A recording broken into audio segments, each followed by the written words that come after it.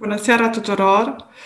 Mă bucur foarte mult să fim în seara asta aici cu o invitată specială și o carte deosebită. Mi-e dor de tine când clipesc. Am foarte multe întrebări, așa că o să o las pe autoare să se prezinte, să ne spună câteva cuvinte despre ea și care a fost motivația scrierii acestei cărți. Mary? Good evening to everybody.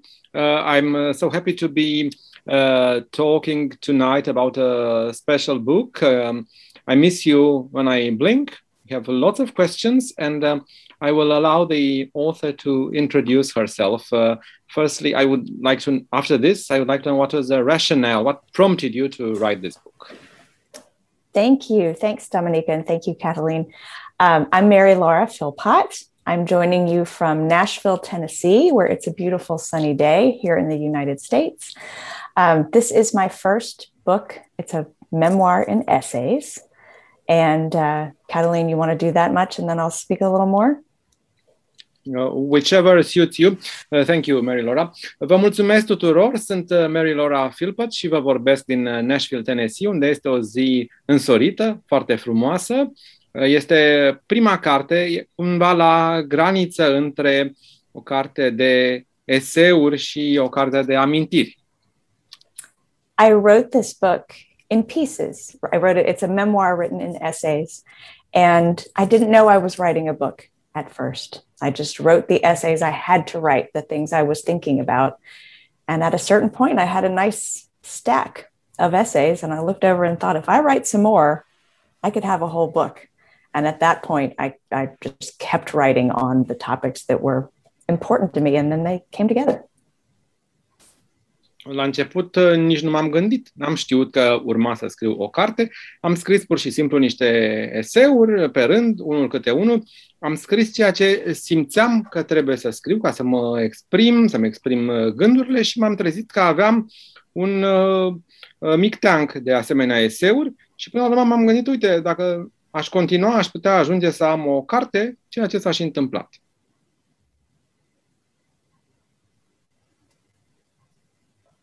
Mulțumesc.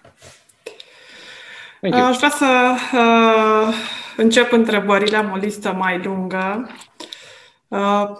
Prima întrebare are legătură în primul rând cu preocuparea mea legată de iubire și căsnicie.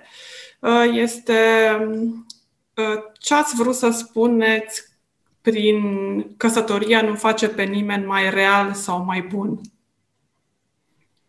I have a long list of questions, and I will start with the first one, which is connected to my own interests and my own research about love and marriage, namely. So here it goes. When you said the marriage doesn't make people or doesn't make anybody real or better, what did you mean? Thank you, Dominika. I love that question. I am the kind of person who, even as a child, liked to have goals, things I could look forward to and go, if I just do this, then I will feel whole. And marriage was one of those things. So was my career. So was having children. So was buying a home. All of these things, I thought, if I do this, then I will feel like a real adult. But what I didn't realize until I grew up and I did these things was that I'm still me. You're still you. Everybody is still themselves, no matter what they do. And so having a marriage and having a spouse, having my husband in my life, didn't change who I was. I'm still me. Încă de când eram copilă, am avut niște obiective, niște scopuri, niște lucruri care mă interesau, pe care am vrut să le fac ca să mă simt întreagă, să mă simt pe deplin, iar acestea includeau căsătoria, cariera, copiii și cumpărarea unei case, ceea ce m-a făcut să mă simt un adult. Însă nu mi-am dat seama că și pe măsură ce cresc sau voi crește, până la urmă rămân eu însămi. Fiecare rămâne el sau ea însăși și asta chiar dacă ai un partener sau ai toate aceste lucruri. Acestea nu schimbă ceea ce ești tu. Mulțumesc! Thank you. Și cumva continuând răspunsul, vorbeai de păstrarea identității. Ce înseamnă păstrarea identității crescând într-un mediu coordonat sau dedicat perfecționismului? You also mentioned a few things about keeping one's identity. What does it mean when one grows up in an environment which is dedicated to being perfect? I heard that word perfectionism in there and I thought, no, that's me. Gosh, I mean, I'm still processing what it means to grow up as a little perfectionist. When I was a child, I got the idea that if I make good grades and I do well in school, I am loved by my parents, by my teachers, by everyone. And so it formed this habit where I began to believe I just need to do everything right. And then I'll feel good. I will feel at peace. And that works okay when you're a child. But when you get to be an adult, there are so many occasions in life where there is no right answer. So if you're waiting to make the choice that feels right about everything, you'll wait forever and you won't get that feeling, which is disorienting. Într-adevăr, am auzit și eu cuvântul perfecționist și mi-am dat seama la ce vă referiți deja. Doamne, e un lucru foarte important și încă mă gândesc, încă procesez toate aceste elemente. Încă de când eram copil, am avut această idee, mi-am dat seama că dacă obțin note bune, voi fi iubită de părinți, de profesori și de toată lumea. Dacă fac lucrurile pe care trebuie să le fac, atunci totul va fi bine, va fi liniște și pace în jur, însă atunci când ești adult îți dai seama că lucrurile nu stau așa, că nu există un singur răspuns adecvat, un singur răspuns drept și că ar trebui să aștepți pentru totdeauna dacă ar fi să aștepți ca totul să fie drept și perfect în jur. Dominica, the other thing that I have learned now that I have grown up from the baby perfectionist I used to be is that I used to think I could set a goal, and if I reached that goal, I would feel permanently happy. It would be just satisfaction from there on out. And what I have learned about myself is that the goal line keeps moving. So I can think, I just need to do this, and then I will feel good. I do that thing, I achieve that thing, and I feel good for maybe 5 minutes. And then I look up and go, what's next? So this mindset of always wanting to reach the next goal doesn't actually lead to satisfaction. It just leads to churning out more goals. Încă de când eram acest copil perfecționist, într-adevăr, îmi stabileam tot felul de obiective, încercam să le îndeplinesc sau le îndeplineam și după aceea mă gândeam, iată, voi fi fericită, voi fi mulțumită. Problema este însă că linia orizontului reprezentată de atingerea obiectivelor se mișcă mereu. Și atunci, după ce reușeam să fac ceva, eram mulțumită câteva secunde de reușitele mele și mă întrebam, ei, și acum ce urmează mai departe? Ceea ce pune și asta niște probleme. Și pornind de la ideea de atenție pentru rezultate, în România, multe dintre noi, femeile, am fost crescute cu presiunea rezultatelor. Și în carte pomenești un lucru care mi-a atras atenția și anume nu suport să greșesc. Ce ne-ai recomanda nouă celorlalți să facem dacă avem aceleași provocări, o toleranță scăzută la greșeală și perfecționism? In Romania, many of us women have grown with this pressure of being successful. You yourself mentioned a few of these things in the book, and most notably, I can't stand being wrong or making mistakes. What would you recommend to those of us who are in a similar situation? Well, I'm not great at giving advice. I'm probably not the right person to give advice because I still am a perfectionist. I'm just more self-aware. I know that I'm a perfectionist now. So I still live with it. I still have these tendencies. Honestly, making mistakes is what has kind of gotten me to calm down about making mistakes. Da, nu sunt chiar cea mai bună persoană, cea mai potrivită căreia să îi se pună asemenea întrebări și care să ajungă să dea sfaturi. Încă sunt o perfecționistă, dar măcar îmi dau seama de lucrurile acestea. Există această tendință și greșelile joacă un rol, continuă să joace un rol important. Dominique, as you know, there's a chapter in the book called The Joy of Quitting, where I write about a job that I took that I liked in the beginning, but then I didn't. And it's so much in my nature not to give up when I commit to do something. And so I've made myself miserable trying to do this job right because I thought I had to. And I thought that's who I am. I don't quit. But then when I did quit, it felt great. And no one got mad at me. Nothing bad happened. And so one thing that I've been trying to do more in these last few years of my life is say no and quit when I've committed to something that doesn't make me happy. I love quitting now. Există și în carte o parte, un capitol numit The Joy of Quitting, probabil că este bucuria de a demisiona. Aveam această idee că nu trebuie să renunț, că nu trebuie să cedez în anumite privințe pentru că aș fi nefericită. Trebuie neapărat să fac lucrurile așa cum trebuie și eram angajată undeva. După ce am trecut peste aceste idei, mi-am dat seama că ideea de a renunța, de a demisiona fusese ceva extraordinar. N-a fost rănit nimeni nu s-a supărat pe mine și deci acum știu cum să procedez mai bine din acest punct de vedere. Și o altă întrebare, ce m-a intrigat în carte a fost,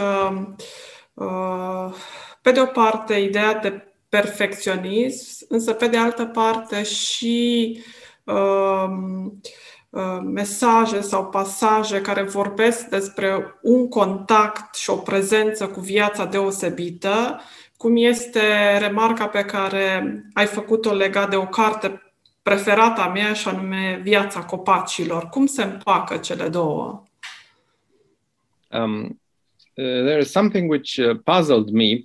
So on the one side, there's this idea of perfectionism, and on the other, a message or a passage related to a contact or a presence about a special life. You mentioned a book which I myself like a lot, The Life of the Trees or Trees Life, whatever the English title is. And I would like to know, how do the two come together? I'm so glad you mentioned that book. I love it. The Hidden Life of Trees by Peter Wohlleben. He writes about how everything in nature is alive. And if you can just, he's someone who gives tours of a forest in Germany. And so when he tells visitors, these trees are alive and they speak to each other and they take care of their families. And, you know, they have ways of communicating. It helps people understand nature and want to take care of it just like he does. Într-adevăr, este o carte care îmi place mult, cartea lui Wohlleben, care a fost tradusă și în limba română. Este vorba de ideea că lucrurile sunt vii în natură și despre faptul că acest domn îi conduce pe alții prin pădure, le vorbește despre copaci, despre felul cum aceștia sunt vii, comunică unii cu alții și au grijă unii de alții, ceea ce le permite și oamenilor să înțeleagă mai bine lucrurile.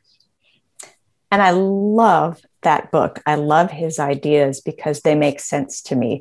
I look around at nature and I get sad sometimes. I think, you know, squirrels, mice, they all die and trees die. And if they die, that means I'm going to die one day. It means my husband will die. It means my children will die. And it's sort of a morbid, dark way of thinking, but it's part of what it shakes me out of being so kind of tired and depressed when I think we're all going to die. We don't have that much time on earth. We've got to go live and do the things that make us happy. Da, într-adevăr, mă gândesc că trebuie să ne continuăm viața și să facem lucrurile care ne fac fericiți, tocmai pentru că această carte, care îmi place foarte, foarte mult, subliniez acest lucru, vorbește despre ceea ce simțim, despre ceea ce este în jurul nostru și eu însă atunci când mă uit la natura din jur, mă întristez uneori pentru că mă gândesc că vor muri și veverițele și șoarecii sau micile făpturi și vom ajunge și noi să murim. Eu însă, soțul meu, copiii și chiar dacă asta ar putea să pară o viziune oarecum morbidă și întunecată, mă scutură aceste lucruri, mă scot din oboseală și depresie pentru că mă gândesc că trebuie să profităm de prezența noastră aici.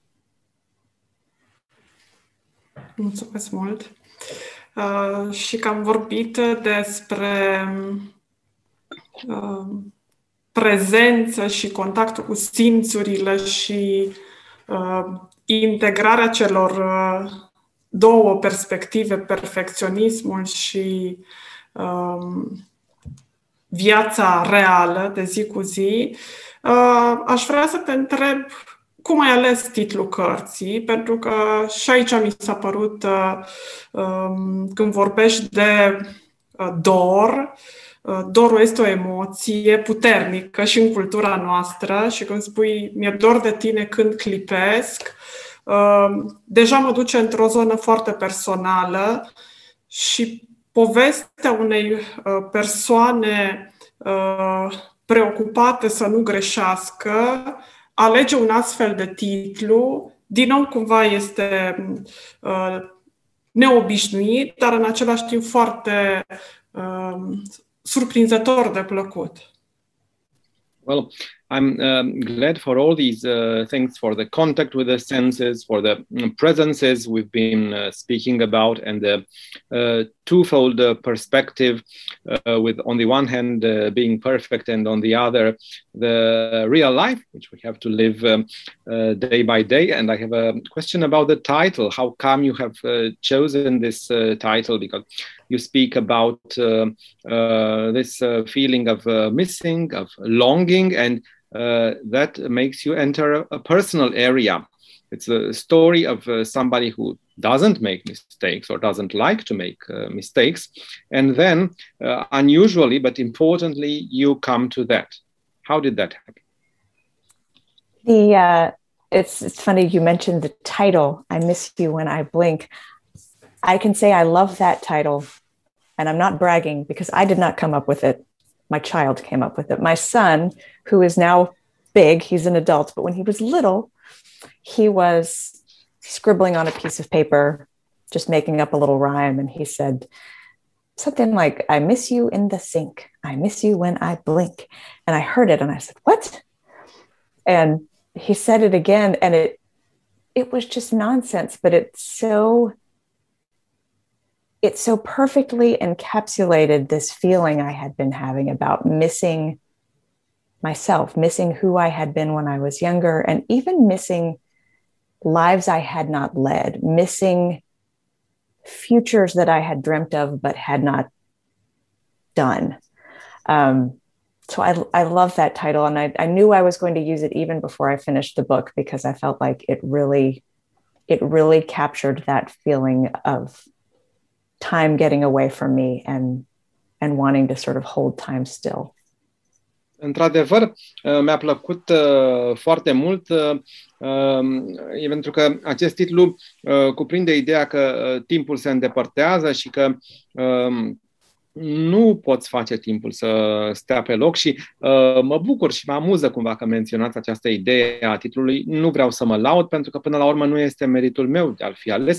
Îi datorez aceasta fiului meu care este un adult, a crescut, dar lucrurile se întâmplau atunci când el se juca lângă mine și mâzgălea pe o foaie de hârtie tot felul de lucruri și intona tot felul de poezioare cu rimă în limba engleză. I miss you in the sink, I miss you when I blink. Deci mi-e dor de tine în chiuvetă sau pe lângă chiuvetă, mi-e dor de tine când clipesc. La început mi s-a părut o prostie toată chestia aceasta și mi-am dat seama că mă face să îmi fie dor de cea care fusesem atunci când fusesem mai tânără, de viețile pe care nu le dusesem, de visurile de viitor care nu se împliniseră și l-am folosit ca titlu al cărții până la urmă. Grozav. Great. Un alt lucru pe care l-am remarcat citind este faptul că, sau observație, faptul că stările emoționale se exprimă prin felul în care, sau uneori se exprimă prin felul în care vorbești sau despre locurile în care ai fost, cum este experiența din Dublin, unde vorbești despre faptul că atmosfera era mai degrabă gri. Ce înseamnă pentru tine a exprima trăirile emoționale ca și scriitoare într-o carte?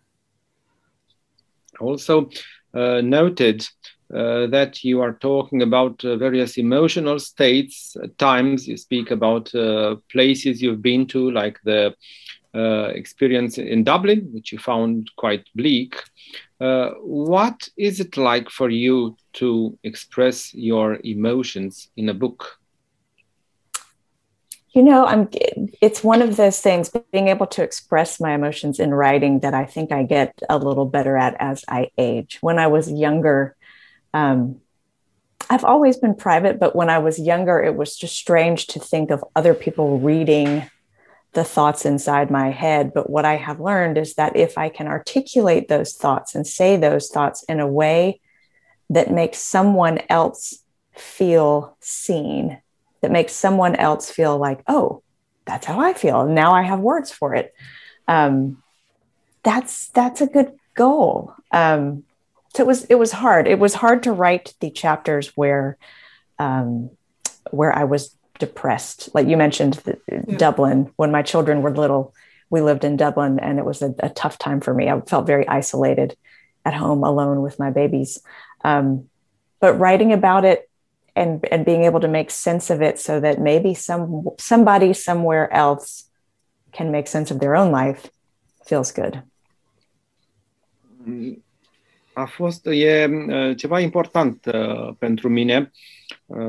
Cred că ideea aceasta de a mă exprima în scris mă ajută din ce în ce mai mult sau devine din ce în ce mai bună pe măsură ce și vârsta mea crește. Încă de când eram mică eram destul de introvertită sau nu împărtășeam cu alții lucrurile acestea. Îmi dădeam cumva seama că lumea își poate da seama ce este în capul meu, dar scriind reușesc să prezint lucrurile într-un mod mai articulat, mai coerent și mă gândesc că le sunt poate de folos și altora care își vor spune, iată, uite, și eu mă simt așa, dar până acum n-am știut să exprim acest lucru. Nu este ușor. Ai menționat și despre experiența de la Dublin și, într-adevăr, în momentele acelea când eram singură acasă cu cei 2 copii, mă simțeam izolată, simțeam că mi este greu, dar faptul că vorbesc despre ele face ca lucrurile să aibă sens și nu doar pentru mine, ci și pentru alții. Mulțumesc mult! Și faptul că ai vorbit despre viața ta privată, emoțională, aș vrea să te întreb cum a fost când ai publicat cartea? Te-ai simțit văzută? Cât de confortabil ți-a fost să fii citită de atât de multă lume? Well, it's talking about the private life and the emotional life. That's what I see into that. And how did you feel when the book was published? You felt that you were seen this time? Did you feel comfortable what did you feel like when so many people could read about these things? That's a great question.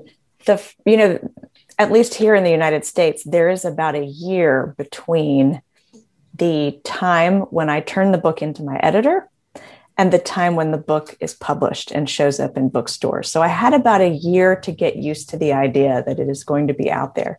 But the first time I opened a box and saw real copies of my book, I jumped back, and it was almost like I had walked into a room and seen one of my own organs on the floor, like seen my heart on the floor. It was so strange.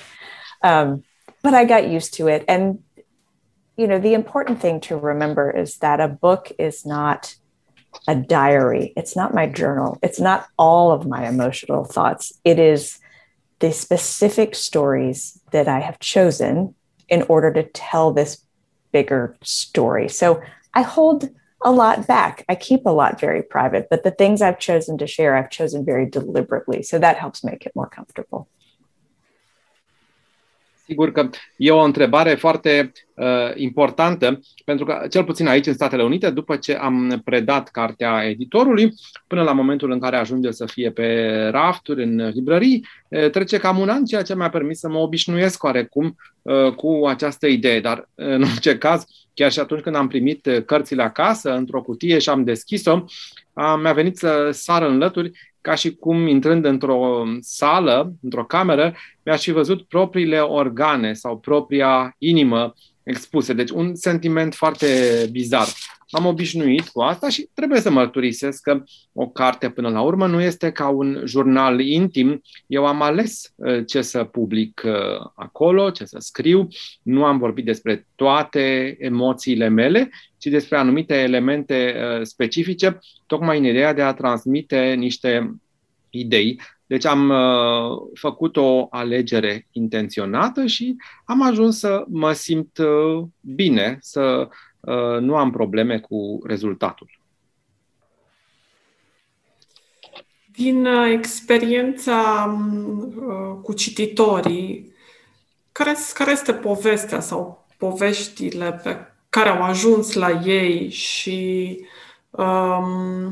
care este experiența lor cu cartea? What about the experience with the readers or the readers' experience with the book? And what are the stories that have reached them or touched them? That has been my favorite part of this whole process. And it was a little unexpected to me. I did not expect so many people to write to me and get in touch by email or on social media to say, this part of your book meant a lot to me because I finally felt seen. Or when you told this story about your life, it made me think about this thing that happened in my life and I feel better. I don't know why I didn't expect that to happen, but I didn't. And it was a thrill. I loved being on book tour in the United States in 2019, getting to travel around and meet people and feel the energy back and forth in the room, talking with people. I loved it. I feel so sad for all the authors and writers whose books came out in 2020 who could not go on a tour because of the pandemic. And I hope that book tours come back soon because it's a really fun experience to be live and in person with readers. Aceasta a fost partea favorită a întregului proces, pentru că era vorba și despre niște elemente neașteptate. Mă așteptam ca atât de multe persoane să-mi scrie sau să ia legătura cu mine pe rețelele sociale și să-mi spună, iată, într-adevăr, există o parte, un anumit fragment, când am simțit că cineva vede și ceea ce simt eu. Iată, ceea ce ați scris acolo m-a făcut să mă gândesc la propria mea viață. Deci, într-adevăr, lucrurile acestea sunt foarte bune și mă bucur foarte mult că, în ceea ce mă privește, am reușit să prezint această carte într-un turneu de-a lungul Statelor Unite în anul 2019, pentru că în sălile unde te întâlnești cu cititorii, ai un dialog, simți cum circulă un flux de energie în ambele direcții și asta m-a făcut să-mi pară rău, desigur, pentru toți scriitorii și autorii care n-au putut să mai facă acest lucru în anul 2020. Deci aștept cu mare nerăbdare să putem relua aceste turnee de promovare ale cărților. Mă bucur. Există un mesaj care te-a impresionat din partea unui cititor sau unei cititoare pe care vrea sau ai fi deschisă să-l împărtășești? Pentru că și pentru mine lectura cărții a fost o experiență care m-a apropiat mai mult de mine și de momente similare din viața mea și cred că pe mulți cititori, dar dacă ar fi să alegi un mesaj, care ar fi acela? I'm happy to hear that. I'm also interested about a message from any reader that you would be willing to share, something that stayed with you. I read the book myself, and it helped me get closer to me and reflect on similar moments in my life. Oh, that makes me so happy. Gosh, I'm trying to think of a specific message. One of the things that surprised me is I knew, or I hoped, that people in my same stage and age of life would relate to this book. I figured other women in their 30s and 40s would, understand. But I was always surprised when I got a message from someone who on the surface doesn't seem like me, somebody much older or someone much younger. Or I remember I got one message once from a young nun in her 20s, or she had been a nun, but she had just left the convent. She had left the nun's life behind.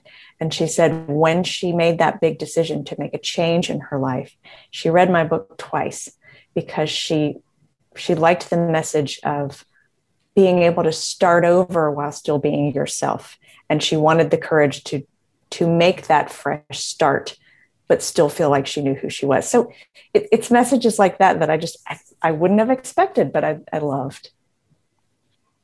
M-au surprins aceste lucruri, dar un element pe care aș putea să-l menționez, având în vedere că eu mă gândisem că elementele din carte ar fi mai grăitoare pentru cineva ajuns într-o etapă a vieții sau la o vârstă asemănătoare cu cele ale mele, deci pe la 30-40 de ani și care ar fi în poziția cea mai bună să mă înțeleagă.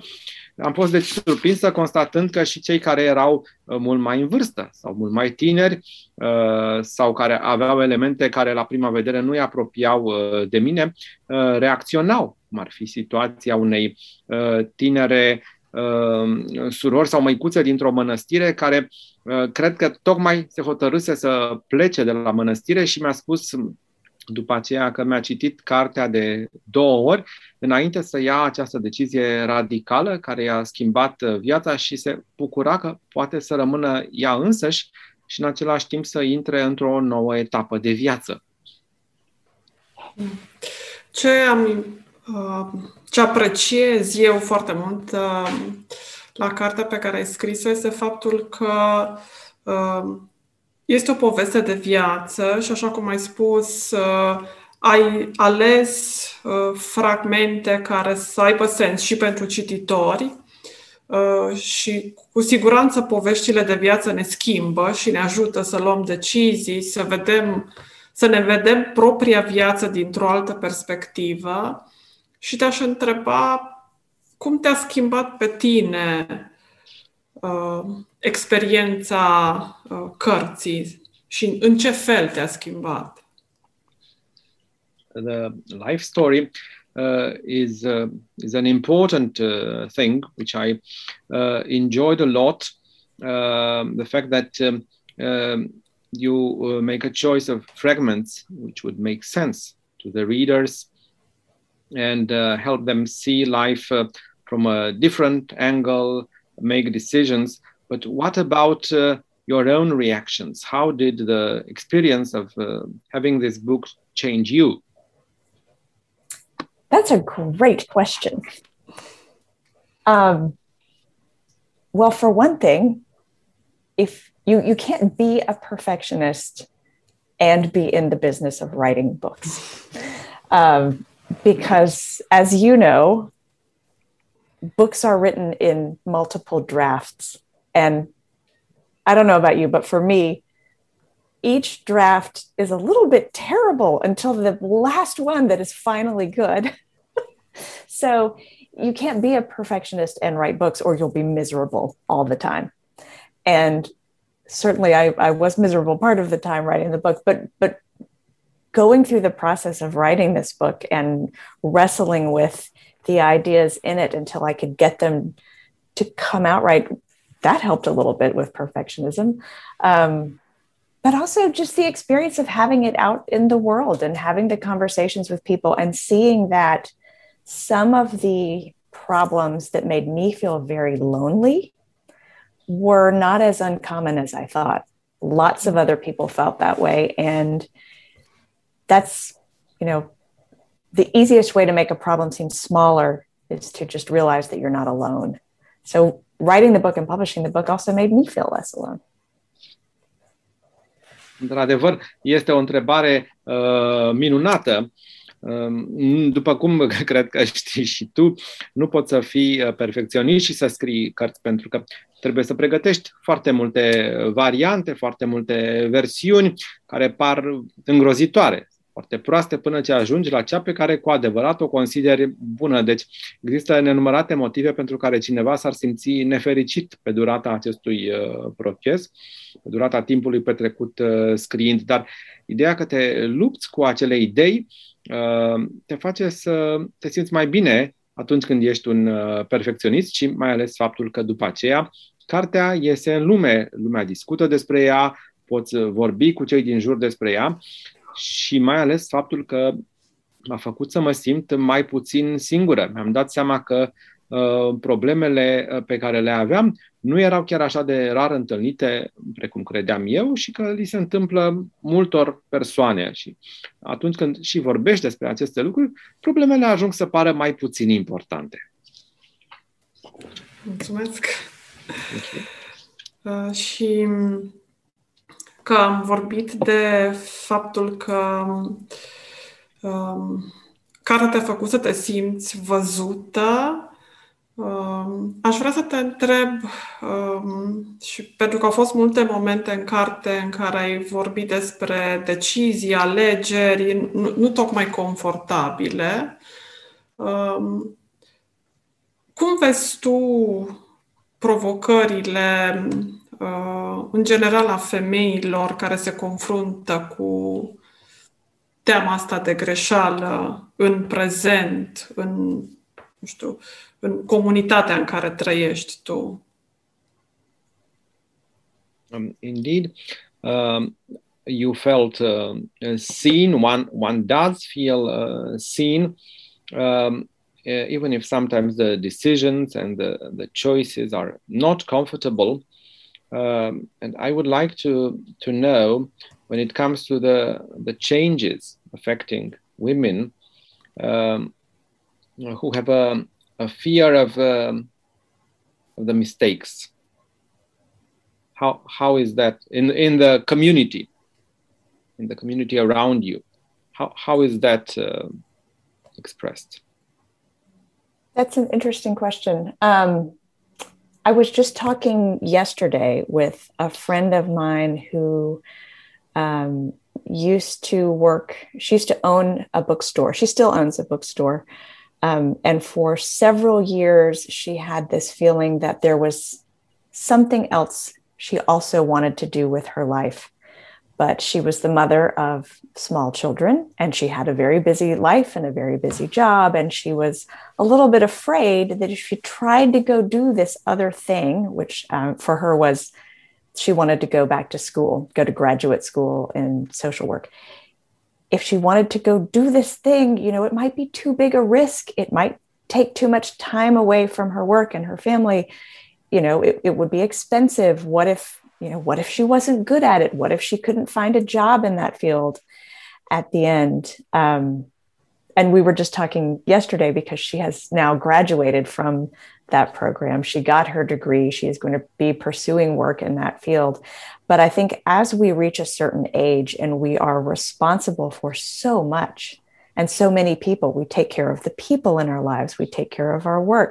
The more we carry, the bigger a worry it is that we might drop something or let someone down. And I think that's part of where the fear comes from, just that we may accidentally hurt someone or let someone down by doing what we need to do.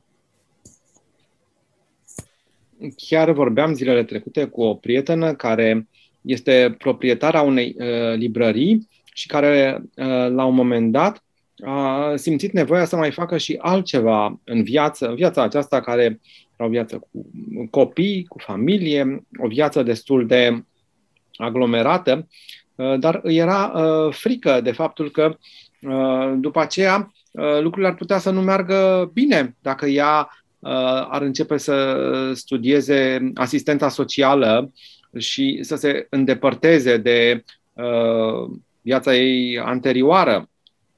Până la urmă, iată că a ajuns să termine această facultate, este absolventă și asta se întâmplă pentru că noi simțim o temere la o anumită vârstă la care suntem responsabili pentru cei din jurul nostru, pentru atât de multe persoane și lucruri și pentru că ne temem că am putea să dezamăgim pe cineva sau să nu ne ridicăm la înălțimea așteptărilor persoanei respective, am putea să rănim pe cineva care are încredere în noi, dar uneori găsim puterea să facem asta.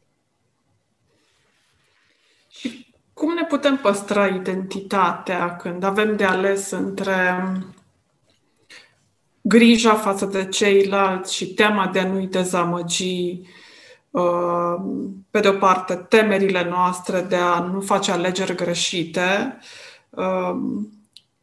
Din carte reiese că pentru tine cumva alegerile te-au dus către un drum bun, dar ce face diferența? Cum știm să luăm decizia potrivită?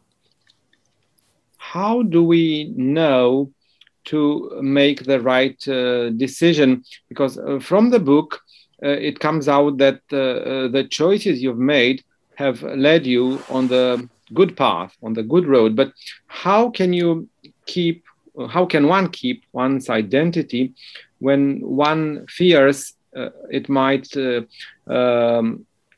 let down others, when one fears it might disappoint others, when one fears it might not do the proper thing?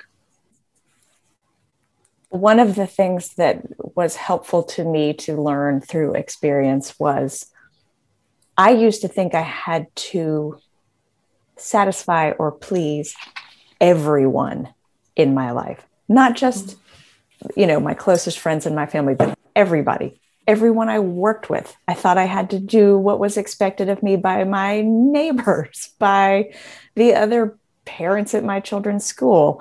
And I learned through experience that really there are very few people in our lives whom we are utterly responsible to.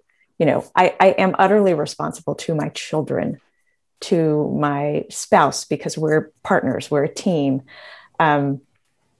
Maybe a couple of close friends, but most people that we interact with on a day-to-day basis don't care if we quit or we need to change. I used to think several years ago, and I write about this and I Miss You When I Blink, we moved our family from one city to another.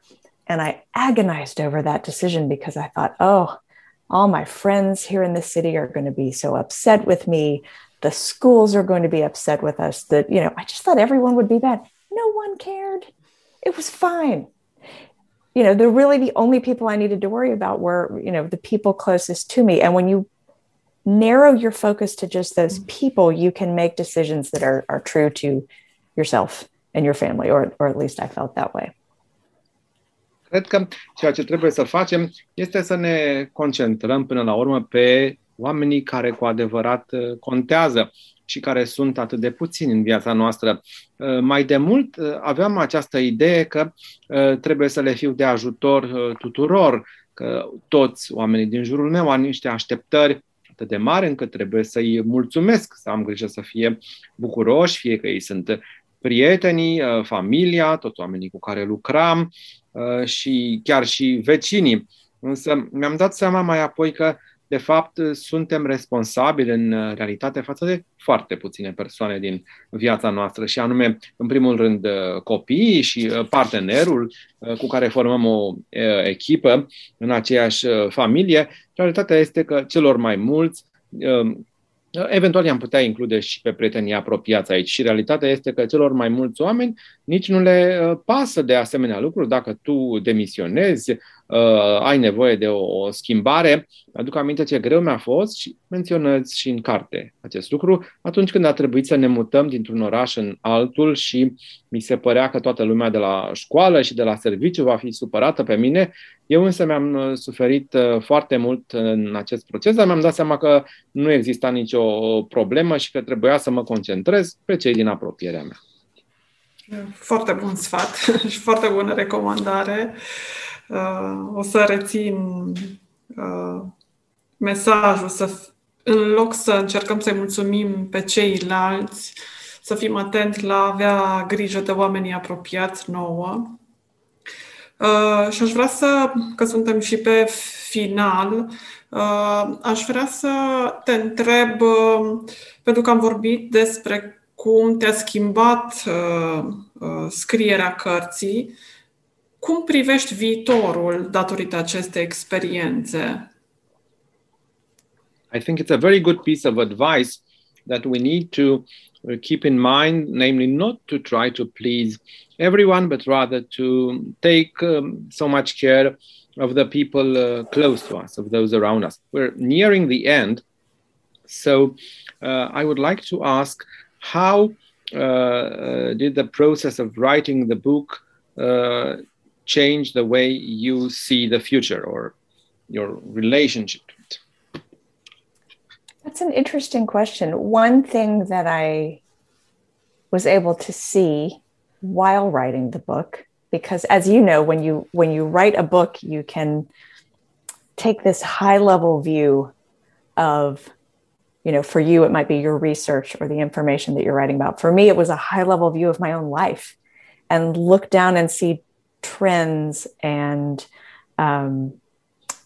repeated patterns and times in my life when I had done the same things or done different things. And taking that high level view has been really helpful. It helps me look at the future almost as if I'm taking that same view and look at the decades that are ahead in the same way that I looked at the decades in the past while I was writing about them, and think, not every decision I make right now has to stick and be permanent for the rest of my life. I can make a decision now that is the right thing for the next 5 years, or maybe the next 10 or 20.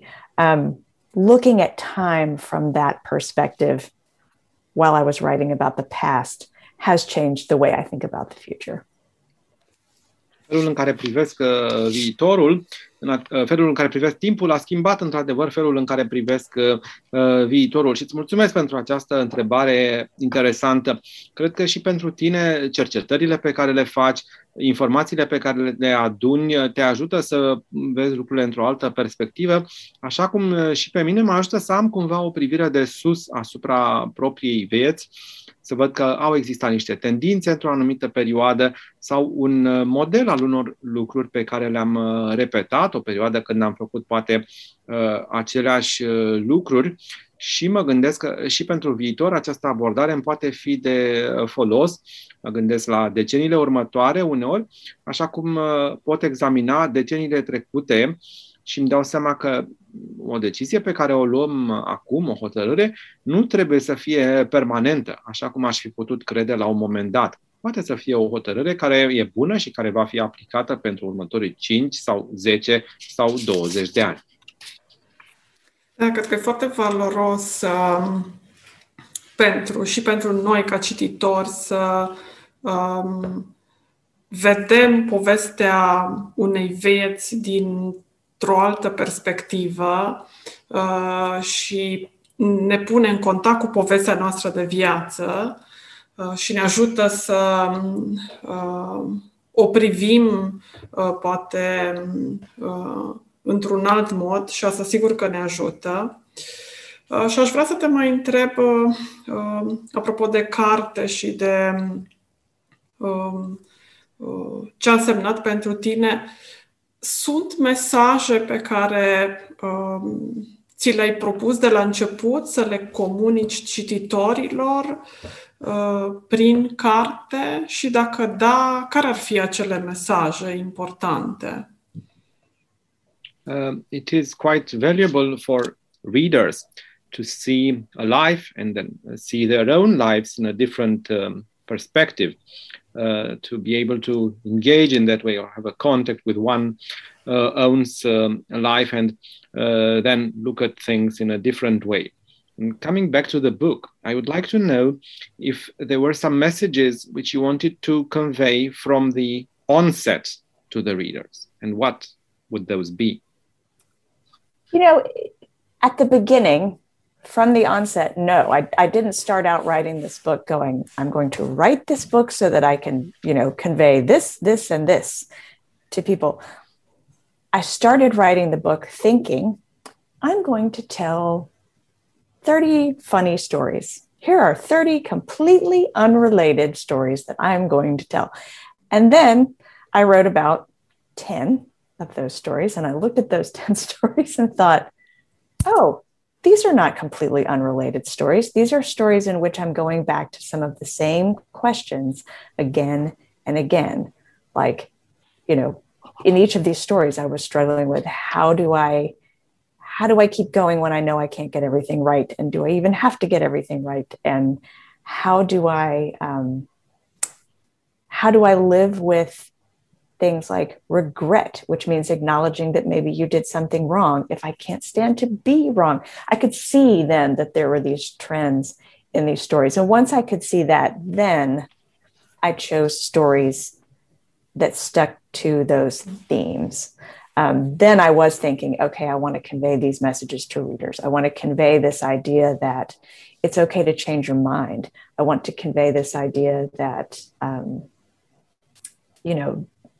you can't do everything you want to do at the same time in your life, but it's okay to have seasons of your life where, this is the time I'm going to focus on, my career or my family, or I'm going to do something that might seem selfish, but it's right for me in this moment. So those kind of came about later in the writing process. Nu m-am gândit de la început la aceste lucruri, nu mi-am propus ceva anume, ci pur și simplu să scriu 30 de povești, 30 de eseuri care să nu aibă legătură cu ele și după ce scrisesem vreo 10 dintre ele, mi-am dat seama că de fapt există o legătură, există anumite întrebări, anumite tendințe, că e vorba de cum ne simțim atunci când ni se pare că nu facem ceea ce trebuie sau când avem regrete despre anumite lucruri, când simțim că am greșit. Și după ce am identificat aceste teme principale, m-am hotărât să continui prin prezentarea lor, și anume că ar fi în regulă, ar fi o problemă să-ți schimbi hotărârile, să te hotărăști că nu vrei să faci tot ce-ți stă în putință sau că este ok să ai niște perioade care alternează și în care te concentrezi uneori asupra carierei, uneori asupra familiei, uneori să ai o atitudine mai egoistă și să te gândești la tine însuți sau însăți. Da, mulțumesc mult! Este o carte pe care îmi propun să o fac cadou prietenelor mele cu gândul de a împărtăși, discuta, pentru că, așa cum spuneți, și eu am observat anumite teme, subiecte foarte importante, așa că îți mulțumesc pentru faptul că ți-ai dedicat un timp să scrii această carte. Mie mi-a adus foarte multă,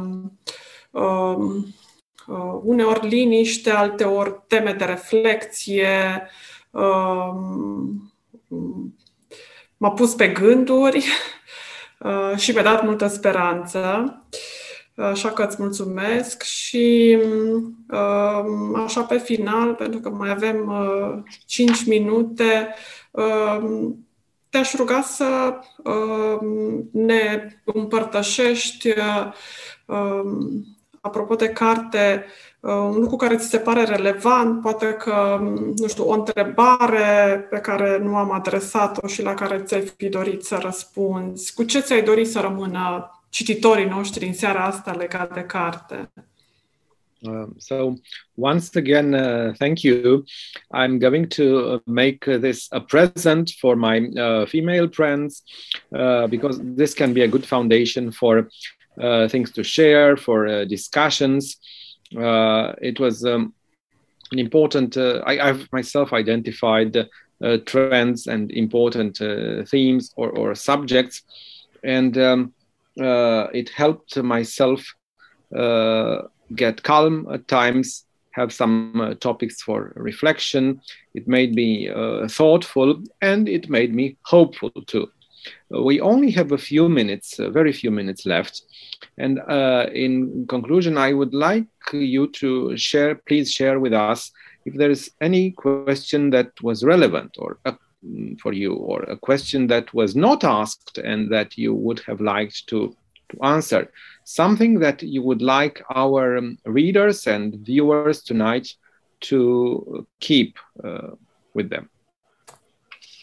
Well, first of all, thank you for saying that you want to share the book with your friends. That means the world to me. That was one of my greatest hopes as I was writing, was that people would read it and then hand it to a friend and say, you need to read this too, and then let's talk about it.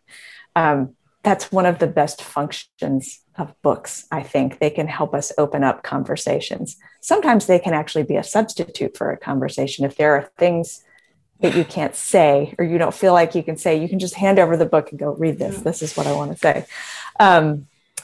I guess if there was something I wanted to leave with people, it might be, if you read this book and you don't see yourself in it, if you read it and go, this is not me, I am not a perfectionist, I do not identify with this at all, think about whether there might be someone in your life who is like that, who might relate, and maybe it will help you think about them a little more gently and a little more kindly. Part of, as I was writing this book, I kept thinking about myself at the age that I was writing about. So I'm in my 40s now, but I was sort of writing about myself in my 30s. And I thought about that woman in her 30s with such tenderness. And I thought, gosh, I wish I could kind of go back and take care of myself at that age. So if this book inspires anybody to want to be kind and patient with the people in their lives who are perfectionists and maybe seem a little high-strung, then good. Think about people who maybe you can show some kindness to. Da, într-adevăr, dacă citești cartea și poate nu te vezi în rolul care este descris acolo sau în persoana care este descrisă, spunându-ți că nu ești un perfecționist, te poți totuși întreba dacă există cineva în viața ta de care aceste persoane îți aduc aminte. Dacă se poate face deci o legătură, și asta te poate ajuta să te gândești cumva cu blândețe și cu răbdare la persoanele respective. Eu însă, atunci când scriam, acum am vreo 40 de ani, scriam despre persoana care eram la vreo 30 de ani și mi-aș fi dorit să mă pot întoarce înapoi în timp și să am grijă față de acea persoană, să manifest răbdare și amabilitate. La fel pot face și cititorii noștri față de persoanele asemănătoare, de perfecționiști din viața lor, de cei care, în ciuda acestor însușiri, ar putea fi supuși la un moment dat la tensiuni mari și pe care îi pot ajuta privindu-i în acest fel. Îți mulțumesc mult de tot și le mulțumesc tuturor celor care ne-au ascultat în această seară. Vă invit să citiți cartea sau, dacă ați citit-o, să o faceți cadou prietenelor sau prietenilor. O seară de o conversație, așa cum spunea și Mary, pe baza cărții, mai ales pe subiecte pe care poate încă nu suntem pregătiți să le discutăm, este binevenită. Așa că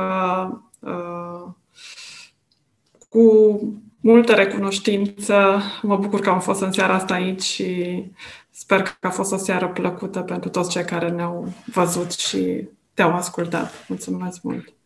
I would like to thank you, to thank our viewers, listeners, those who have read the book, and in the case they have, they can make a present of it to others, to their friends, because as Mary has mentioned, this may be a good conversation starter. So it's a welcome thing, and we feel grateful for having been with you. And thank you once again. Oh, thank you so much. I enjoyed this conversation, Dominica. And Kathleen, thank you for the translation. And thank you to Humanitas for publishing the book. Vă mulțumesc foarte mult, Dominica, mulțumesc pentru traducerea acestui dialog și mulțumesc editurii Humanitas de asemenea.